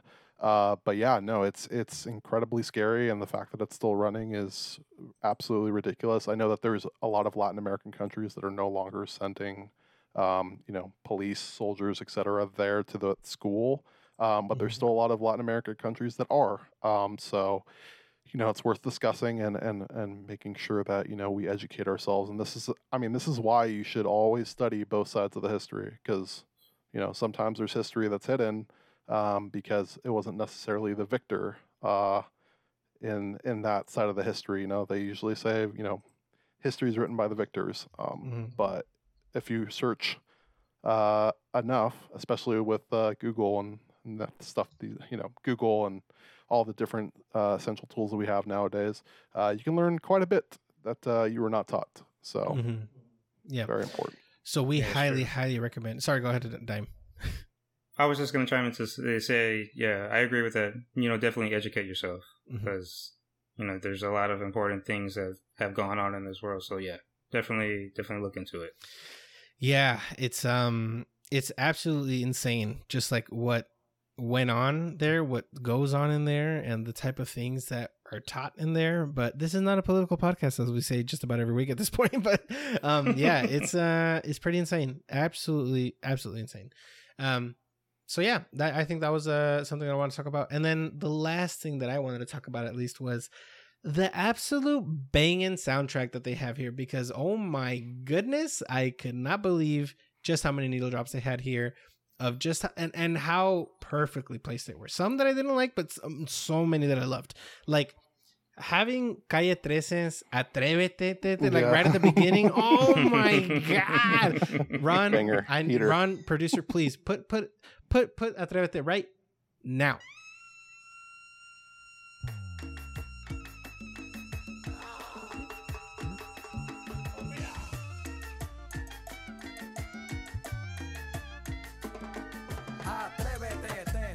I mean, listen to that clarinet. It's so good. Like, it's easily one of my favorite songs of all time. And as soon as I heard it, I was with Jackie, and Jackie and I were just jamming. We were dancing and jamming with each other. I just could not believe that they had that there. And they have just a bunch of great needle. They also had La Chona by Los Tucanes de Tijuana.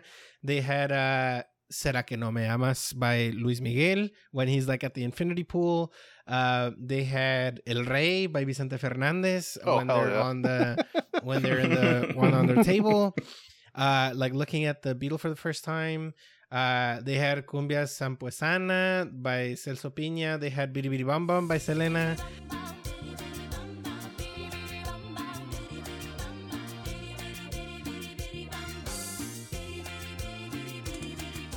When are we gonna do the Selena episode? Who knows? I don't know. Yeah, we gotta look into that. But yeah, the Cypress Hill needle drop with we ain't going out like that. Oh my goodness.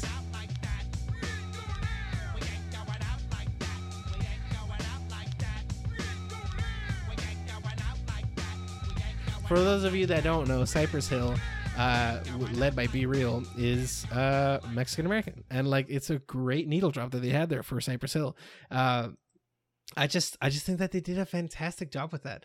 The one needle drop I did not really like, but I understand 100% why it was there, was the Motley Crue needle drop, which was like the big fight when they're in the Beetle and they're like George Lopez is navigating it and they're just like trying to fight off everybody while they're in the Beetle.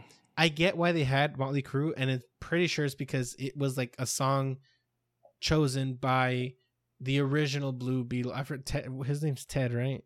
So the second one. So he so they do a Motley Crue needle, which is fine. I understand why it's there. I get it, but I think it would have been elevated to like 1,000 if they had like George Lopez's character, who's already a computer whiz, like hack in and put his own music, and then they would have put like a Rage Against the Machine song. Oh my gosh, like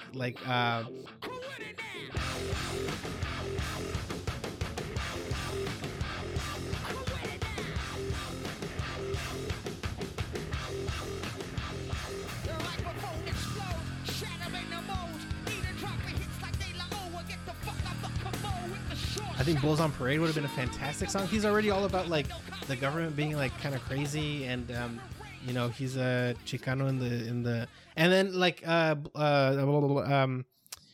am I saying? I'm losing my train of thought here as I speak. You're bashing Motley Crue. No, yeah, I was bashing Martin. Yeah.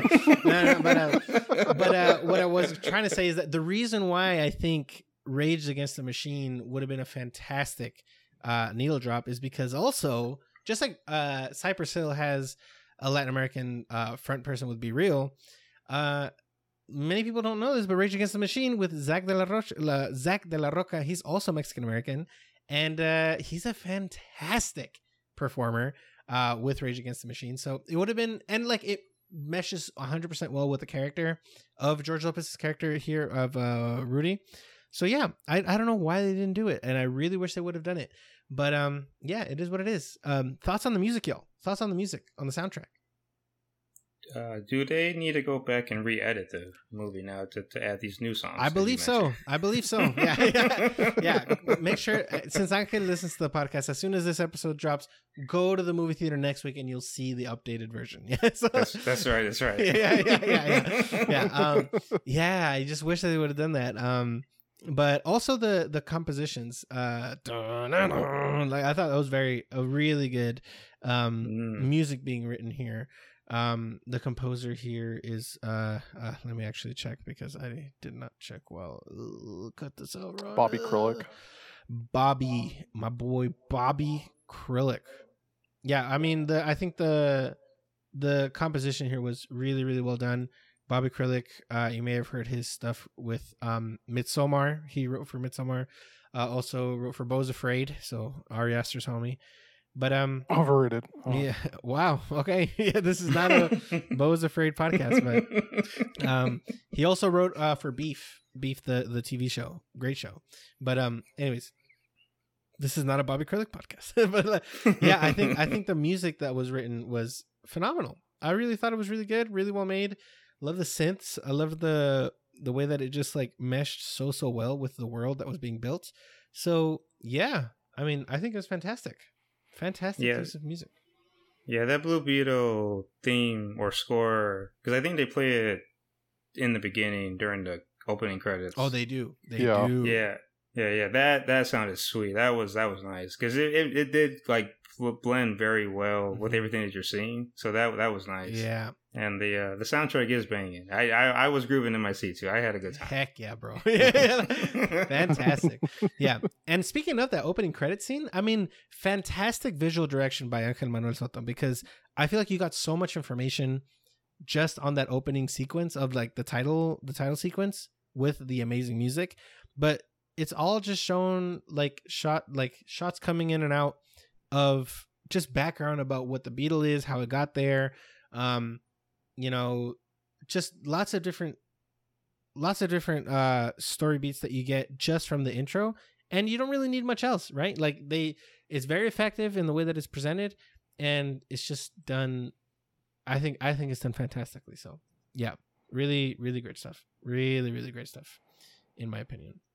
Mm-hmm. So Yeah, I don't know if I'm crazy here, because we've talked about this before. Sometimes the CGI, in the last few years, it's gotten rocky for me. Especially in, the MCU, and the DC, EU, DCU. I don't know. I'm sorry, folks, I forgot. But the CGI is kind of something that always kind of takes me away from the film that I'm watching, especially more recently with the releases that I've watched. And for whatever reason, I don't know, here I felt like the CGI was really well done. And I know I did see that they like Jaime's suit as much as they could. They basically had him wear like a practical suit. wow. So I don't know if that kind of helped, hey, practical effects are good, people. Listen up. But yeah, I don't know. I really felt like the CGI was done well here. So I just want to throw that out there, because typically that's like something that really takes me out of the experience with these films more recently, and wanted to make sure I gave them their due. Yeah, and how about that? Sorry, go ahead, Dave. Go ahead. Oh yeah, I was gonna say I agree with that too, because I think that's like, I guess, the problem too with superhero movies, that they rely so heavily on CGI, and like the use of practical effects aren't there as much. But I agree. I think the CGI was well done, especially with a lot of the action sequences. I think they did a good job. But there are some times where, the CGI is like a little questionable. Yeah, or just, say it, man. Say it. It's just, you gotta live your truth, like, bro. Yeah, it's just like, what I'm seeing doesn't make sense. I'm not believing it. Like, I just can't buy it. Yeah. There's that. Yeah, I'm not saying it's perfect, but by far. But at least from what I've seen in the past, like, I thought at least it was like a marginal, improvement. But yeah, no. Also, how have we not talked about the scene with his dad? Oh my god! I have it in my notes here.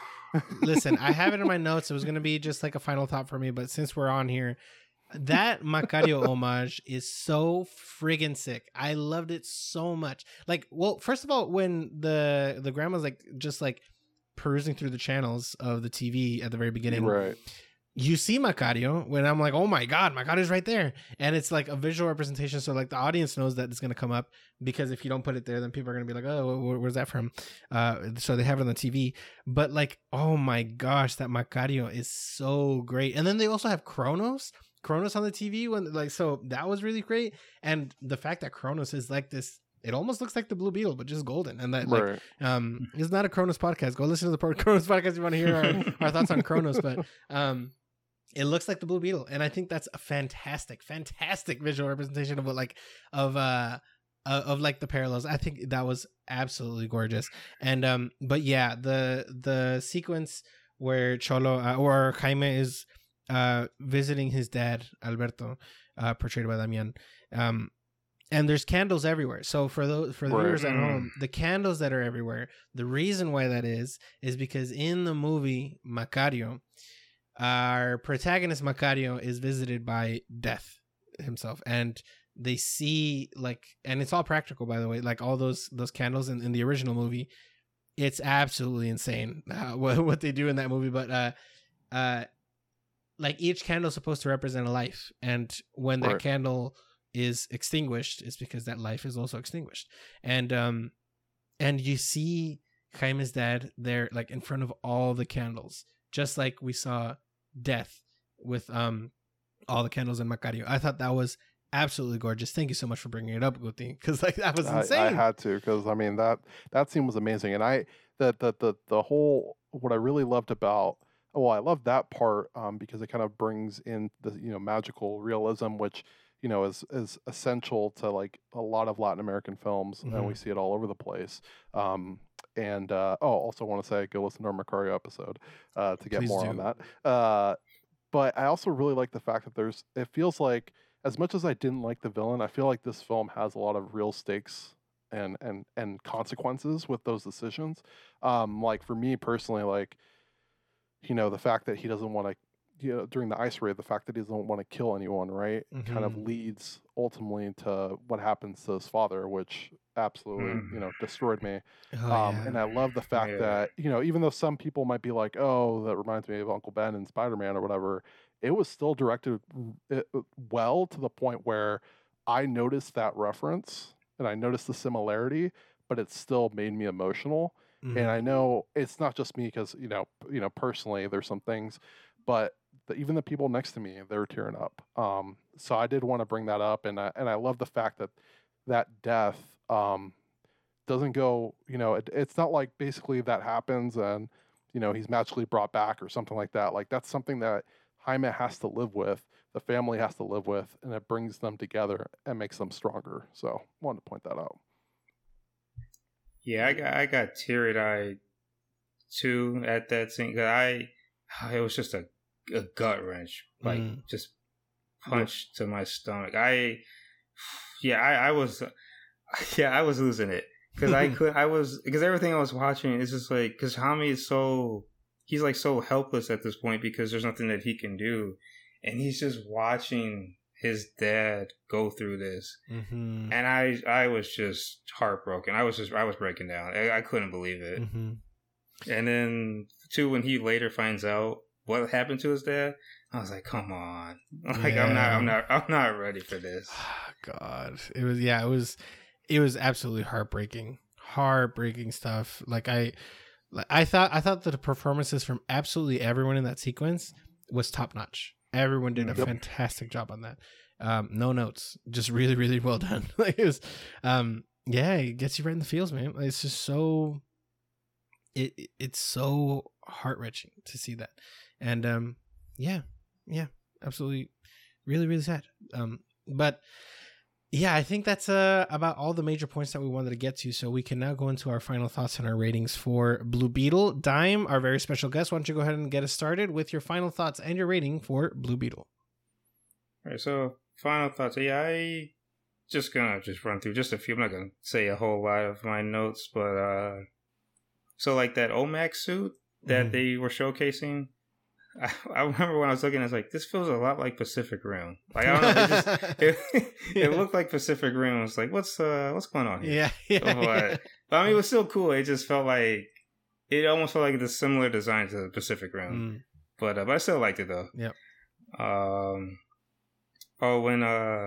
So after the cipher, the Blue Beetle is morphed into Hami's back, and he reveals it. Mm. I wanted to hurl. Oh my god! Yeah. So Angel Manuel Soto, he mentioned that he basically, that scene is like his homage to like David Cronenberg. Wow. And I haven't watched a lot of David Cronenberg films, so I can't speak to that. But I immediately thought of An American Werewolf in London when I saw that, like kind of the transformation sequence in that film. Like it immediately, that's the first thing that I resonated with it. But yeah, that was insane. I thought that transformation scene was absolutely gorgeous. Like seriously, and like horrific, but horrific like in a really good way, because they don't play it for like, oh, what's going on with it? No, it's like people are screaming because it is so insane. Like it was very well done. Yeah. Sorry. Continue. Yeah. Well, yeah, it's definitely one. Yeah, that transformation is one of those like you don't want to watch, but you can't help but keep looking. Like you just don't want to look away. You're just locked into it. Yep. Yeah, that transformation was crazy. Let's see. So when Jenny shows up at the end, wearing the all black on the motorcycle, she can just take me now. Wow. Dang. Shoot your shot, man. This is the platform. Me. I was head over heels when she showed up. I couldn't believe it. But other than that, this movie was good. It was emotional. It was heartfelt. It was funny. It represented the Latin American community well. I had a good time.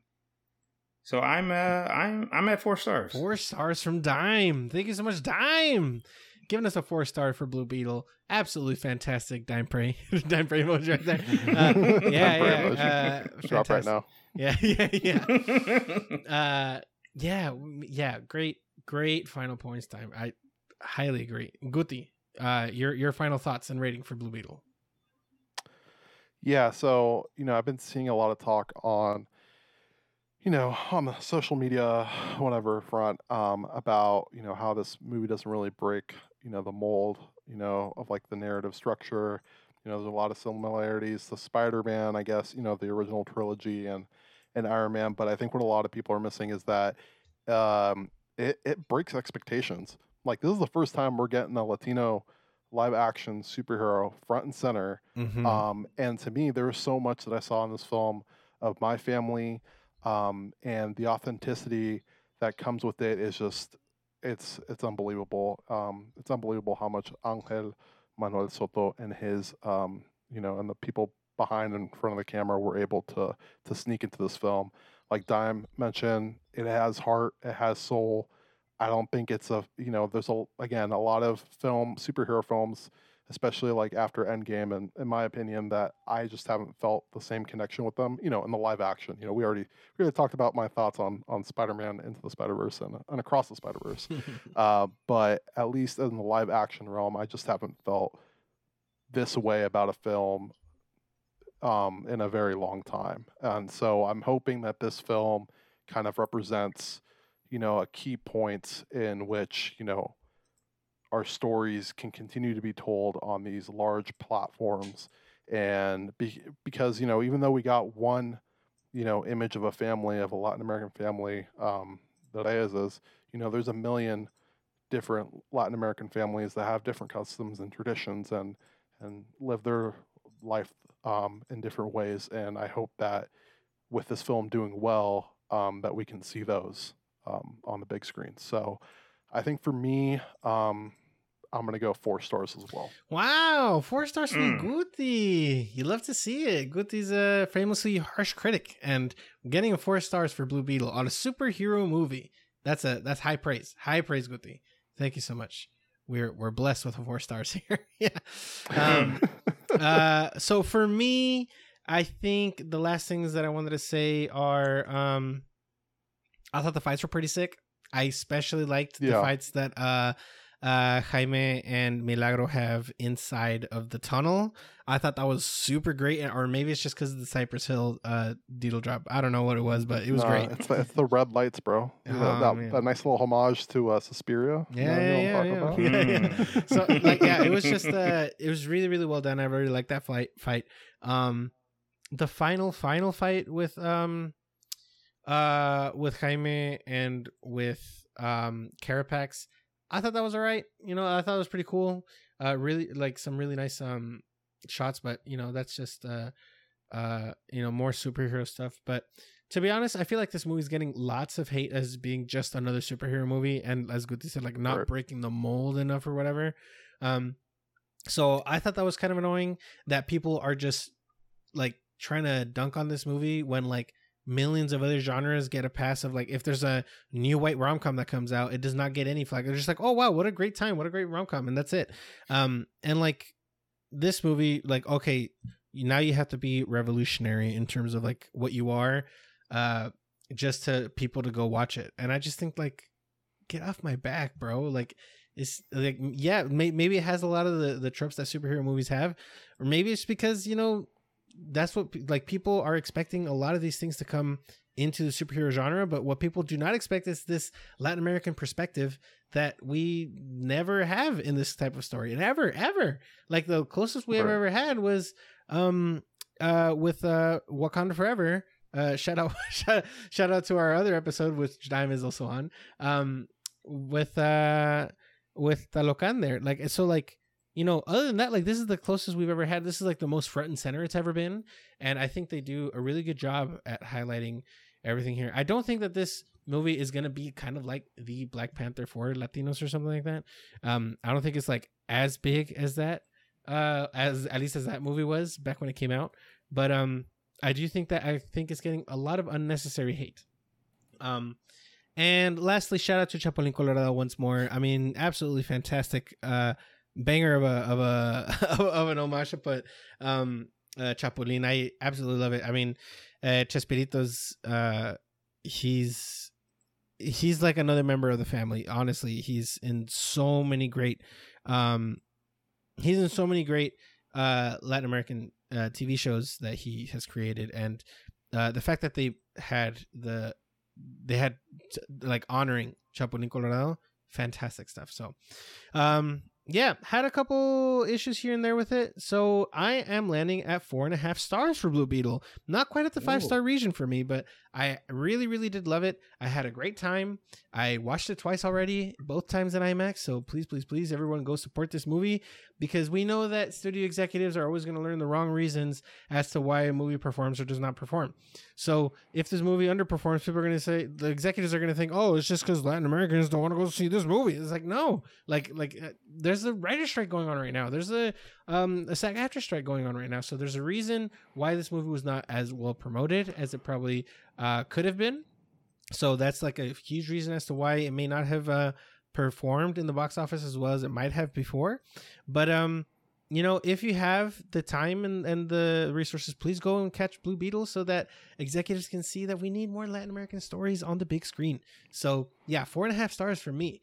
And last but not least, Ron. Right before Ron gets in here too, on that point that you were making, I just want to also say, like, what marketing have they done for us? Like, literally, I didn't see any marketing for this film whatsoever, other than to, like, maybe Latinos, and even then, like, no one talked about this film until, like, basically a week before the release. At least from what I'm seeing, I was seeing on social media and stuff like that.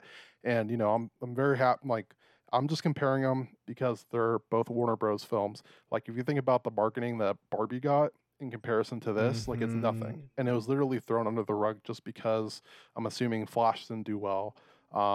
And the fact that they supported that film and then decided to support this film is kind of ridiculous, especially when their lead has so many issues that he's had. So, yeah, I mean, at the end of the day, like, if you don't market a film, obviously maybe it's not going to do as hot. But for a $25 million opening, basically, weekend, that for a film that's so centric to Latinos, it's definitely a record box office. And by the way, I also hate the fact that people think that box office is the indication of a good movie. Oh my God, there's a bunch of great movies that have not done well at the box office that are now, basically some of the best movies of all time. So, all right, I'm done with my rant.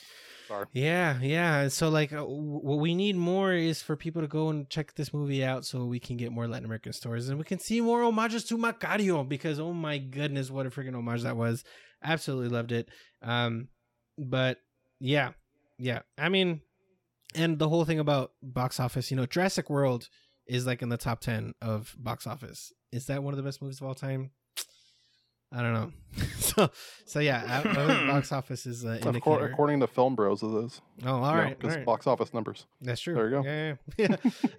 People love their dinosaurs. Yeah, they love the dinosaurs. Yeah. Big dinosaur go boom. So like it's kind of crazy. But last but not least, Ron Jimenez. Why don't you go ahead and give us your final thoughts and your rating for Blue Beetle? Yeah, let me get my my notes up here. Dear listener, my call actually dropped out, so I missed the last few minutes of what they were talking about. So apologies if I repeat anything that was already said. But so a couple things that I wanted to mention. I'm a very big comics guy, and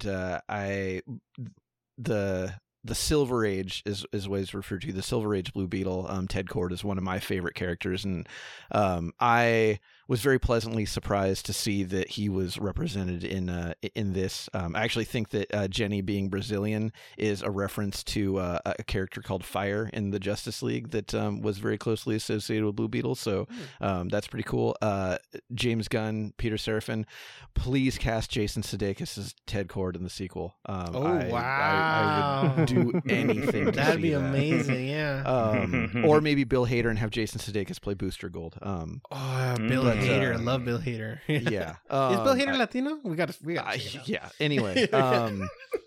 Okay. So I wanted to mention the end credits. Not the scene, but like the actual credits themselves, because I don't think that I've ever seen a movie this size targeted at like a mainstream audience with so many Spanish names in the end credits like that. Like I was surprised how much it got me, and like I think that speaks to like how often I haven't seen that. Like I know I'm always like the representation matters guy on this podcast, but I'm gonna do it again because there was a lot of stuff in this that was the same as that's in a lot of other superhero movies. And I thought it still did it well. Even though some stuff was, I thought some of the fight scenes were cool. Some of the action was a little, like cliched and stuff. There were a lot of the same tropes that are in a lot of other things. Oh my God, the digital flamingos. Why the digital flamingos? But all that being said, like as a comics fan and as this just like a standalone movie, like I expect to see like a lot of like 3 and 3.5 star ratings on this. But I have to say, like, the four of us are in a number of communities, online communities and stuff that talk about movies and comics and music and lots of other pop culture stuff. Some of them, we're all in together. Others, like I'm in separately. About a year ago, there was a major property that was coming out with the Latino lead for the first time, and in one of those communities, there was a little there was debate on whether or not it was going to be good, and I mentioned how I made a comment about how, well, there's a Latino lead, so that's like I'm counting that as a win already. And someone that I admire and respect made a comment to the effect of like, wow, the bar is really low if you're counting that as a win. Again, I admire and respect that person a lot, and a lot of what they usually say I agree with, and they usually have a lot of really insightful things to say about a lot of other stuff. But I also feel like they were saying that as someone who has always seen themselves in the media that they have consumed. And I was really, really taken aback by how much of myself and my dad and my sisters and my grandparents, my aunts and uncles and cousins and my best friends that I saw in this. So it does matter. And I know it's just in a lot of ways run-of-the-mill superhero movie, but seeing my community represented, it was a lot like when I saw Spider-Man for the first time back in 2002. I got the same kind of feelings, and because of that, this is a 5-star movie for me. 5-star banger from Ron. Love to hear it. Absolutely incredible. Boom, boom, boom. That was, I mean, what a note to end it on too. No notes. Mm-hmm. I cosign. Great. Really well put, Ron. Thank you for telling us that and for putting it so poignantly. You used the big word last time, so I'll use a big word, poignant. Yeah. Shout out Dirk. But yeah, just I mean, yeah, so those are our final thoughts on our ratings. Basically pretty positive across the board. So I'm loving it. I'm really, really loving it. So let's go on and see what people are saying about this movie. So we have a tag over on Letterboxd. If you tag your review with Real Latinos, that's REELLATINOS. You can add the space, you can remove the space, it's fine. We'll check both. But we basically, if you tag your review on Letterboxd with that, then we can read your review. So we have 2 reviews to read off today. The first one is from our dear friend Gru Grex Dave. Thank you so much for tagging your review, Gru, or Dave, I should say. So Dave writes, "Hey, yo! Need to wipe those superhero doldrums off your face? Well, it's right here. Colorful and filled with familia, this keeps a quick pace almost from the start, and other than a few speed bumps, lands with a heart and a bunch of laughs." Thank you so much, Dave, for a wonderful review, and thank you for tagging it with Real Latinos. We appreciate you, and we love you. And the next up, we also have another review tagged Real Latinos for Blue Beetle, and it's by our dear friend Nathan Gwynn. Nathan writes for Blue Beetle, "Adriana Barraza was born to hold a Gatling gun on screen." Yes. Yeah, very much agreed, Nathan. I mean, what a scene. And the fact that, you know, she has that background as like a revolutionary, probably fought with Pancho Villa. Cool stuff, man. Real cool stuff. So I really, really love that. So thank you, Nathan, for tagging your review with Real Latinos. And if you'd like to hear your review read here on the podcast, make sure to tag your review with Real Latinos. That's REELLATINOS.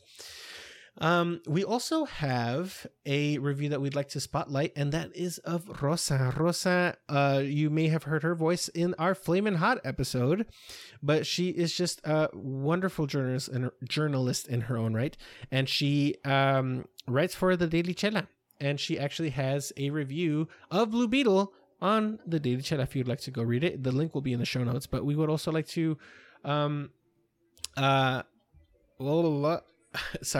we would also like to highlight that here. So, Rosa's review for Blue Beetle starts off as, "Blue Beetle is a funny, heartfelt, and culturally significant entry into the superhero genre. My most anticipated movie of 2023 is finally here." Thank you so much, Rosa. If you'd like to read the whole review, please go to thedailychela.com and see Rosa's review of Blue Beetle. We will have, again, that link in the show notes. And this week, we also have an email. We have an email today, so it's time to go out and read that. We're getting an email from Dirk Feelgood. Dirk, you may have heard his voice over at the Movie Mixtape podcast. Lovely, lovely friend of the show. And executive producer of Ron's other podcast, The Needle Drop, I believe, right? He's a producer over there. Yep. Mm-hmm. So, Dirk, thank you so much for writing in. So let's start off with Dirk's email. Dirk's email subject line is Blue Beetle. All right. Dirk writes, Hola, real Latinos. ¿Qué tal? Oh, very nice, Dirk. Very ¿qué tal? Are you all right? So, that was the next line. I didn't write it like that. I'm just writing it how Dirk wanted me to read it. So Dirk continues. Are you all right? I wanted to write into your pod box this week because you are here covering the Blue Beetle movie. Now, if fates had aligned, I would have already seen this film and could offer some comments, but sadly, I have not. But I will be sure to hashtag Real Latinos in my LB review when I do. Thank you, Dirk, for plugging that, plugging that on the pod here. Dirk continues. However, what I can do is share some of my expectations and, yes, Ron, trepidations at the prospect. Thank you, Dirk, for using the word of the week. Yeah, trepidation. Callback. Check out our last episode. Dirk continues. Growing up, the Justice League International were my Justice League. All the bwahaha nonsense was just perfect for me, and my two favorite Justice dudes were Booster Gold and Blue Beetle. Yeah. As I am sure Ron has mentioned, though, this isn't Jaime Beetle, this is Ted Kord Beetle. Something about Ted Kord, the second Blue Beetle, really connected with me. Probably his kindness, his determination, his smarts, and also how he was constantly underestimated by friends and foes alike.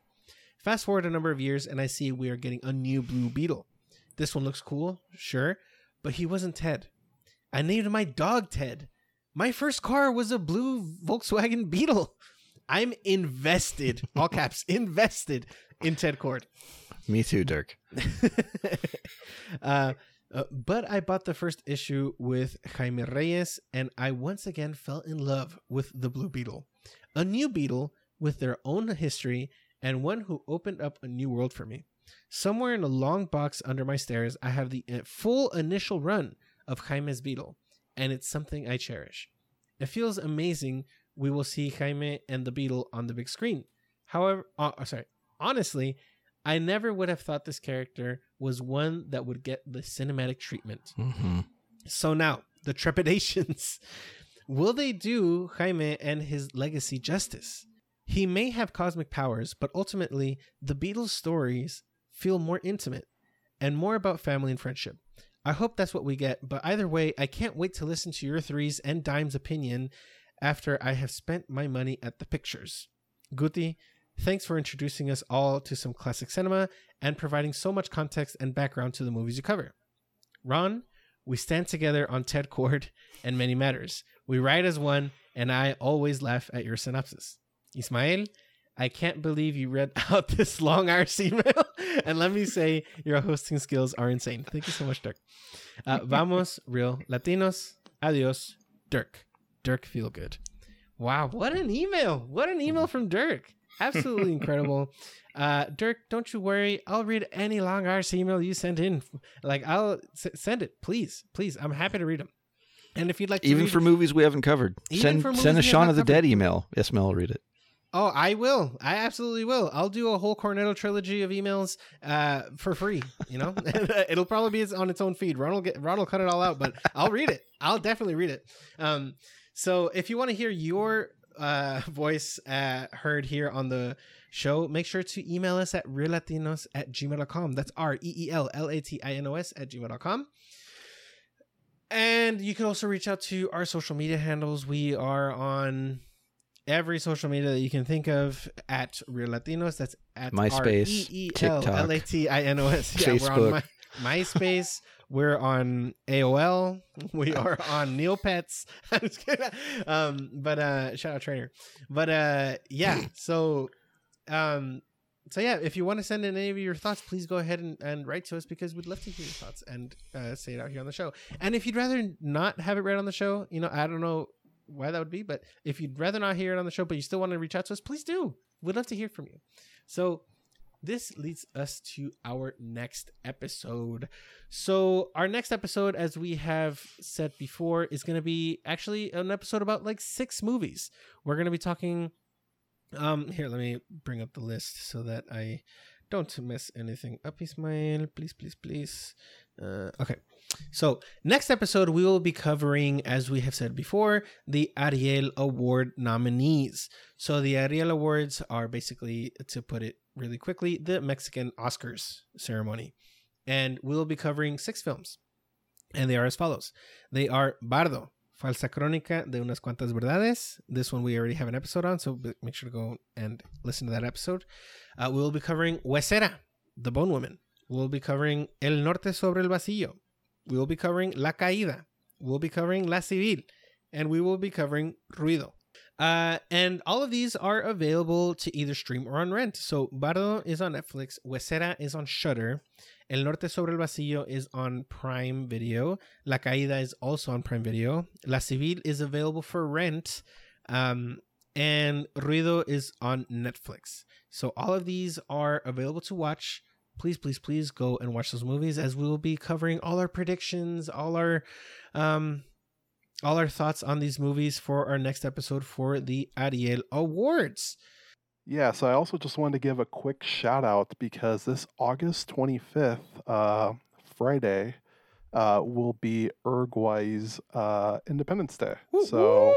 Shout out to all our friends Uruguayo. I have a special friend from college who lives down there. So wanted to give all the Uruguayans their shout out on the podcast. Fantastic. Uruguay, we love you. You have a fantastic flag, may I say. Really beautiful. Blue is one of my favorite colors. And blue Beetle. Yeah. This is symbiosis. Exactly. This is great. Yeah. I don't even know if I used the word symbiosis correctly, but let's hope I did. Or else Dirk's gonna get on me. Gosh. Fake it till you make it. Yeah, I gotta fake it. Yeah. We'll see what happens. So Dime, thank you so much for being a wonderful guest. Where can people find you on the internet? You can follow me on Letterboxd at King Dime. That's KingDime. Fantastic. The king is here. King Dime. Guti, where can people find you on the internet? You can find me at letterboxd.com /Fin Cinema Dreams. Fin Cinema Dreams. The new handle, mind you. So if you have listened to all of our episodes before, this episode and our last episode, Guti has changed the handle. So please, please, please go give him a follow. And Ron, where can people find you on the internet? I'm also on Letterboxd, Ron Jimenez. And you can find me on Letterboxd as well with my initials IVM. That's IV as in videos, M as in movies. Thank you so much, everybody, for joining us for yet another wonderful episode of Real Latinos. Los queremos mucho. Nos vemos hasta la próxima y adiós. Adiós. Adiós. Adiós. Great. Real Latinos is a podcast written, produced, and hosted by Christian Gutierrez, Ron Jimenez, and Ismael Villegas Bolívar. Mixed and edited by Ron Jimenez. Artwork provided by Elizabeth Jimenez, Ron Jimenez, and Ismael Villegas Bolívar. Original music provided by Toro Lomata. Muchas gracias y hasta la próxima.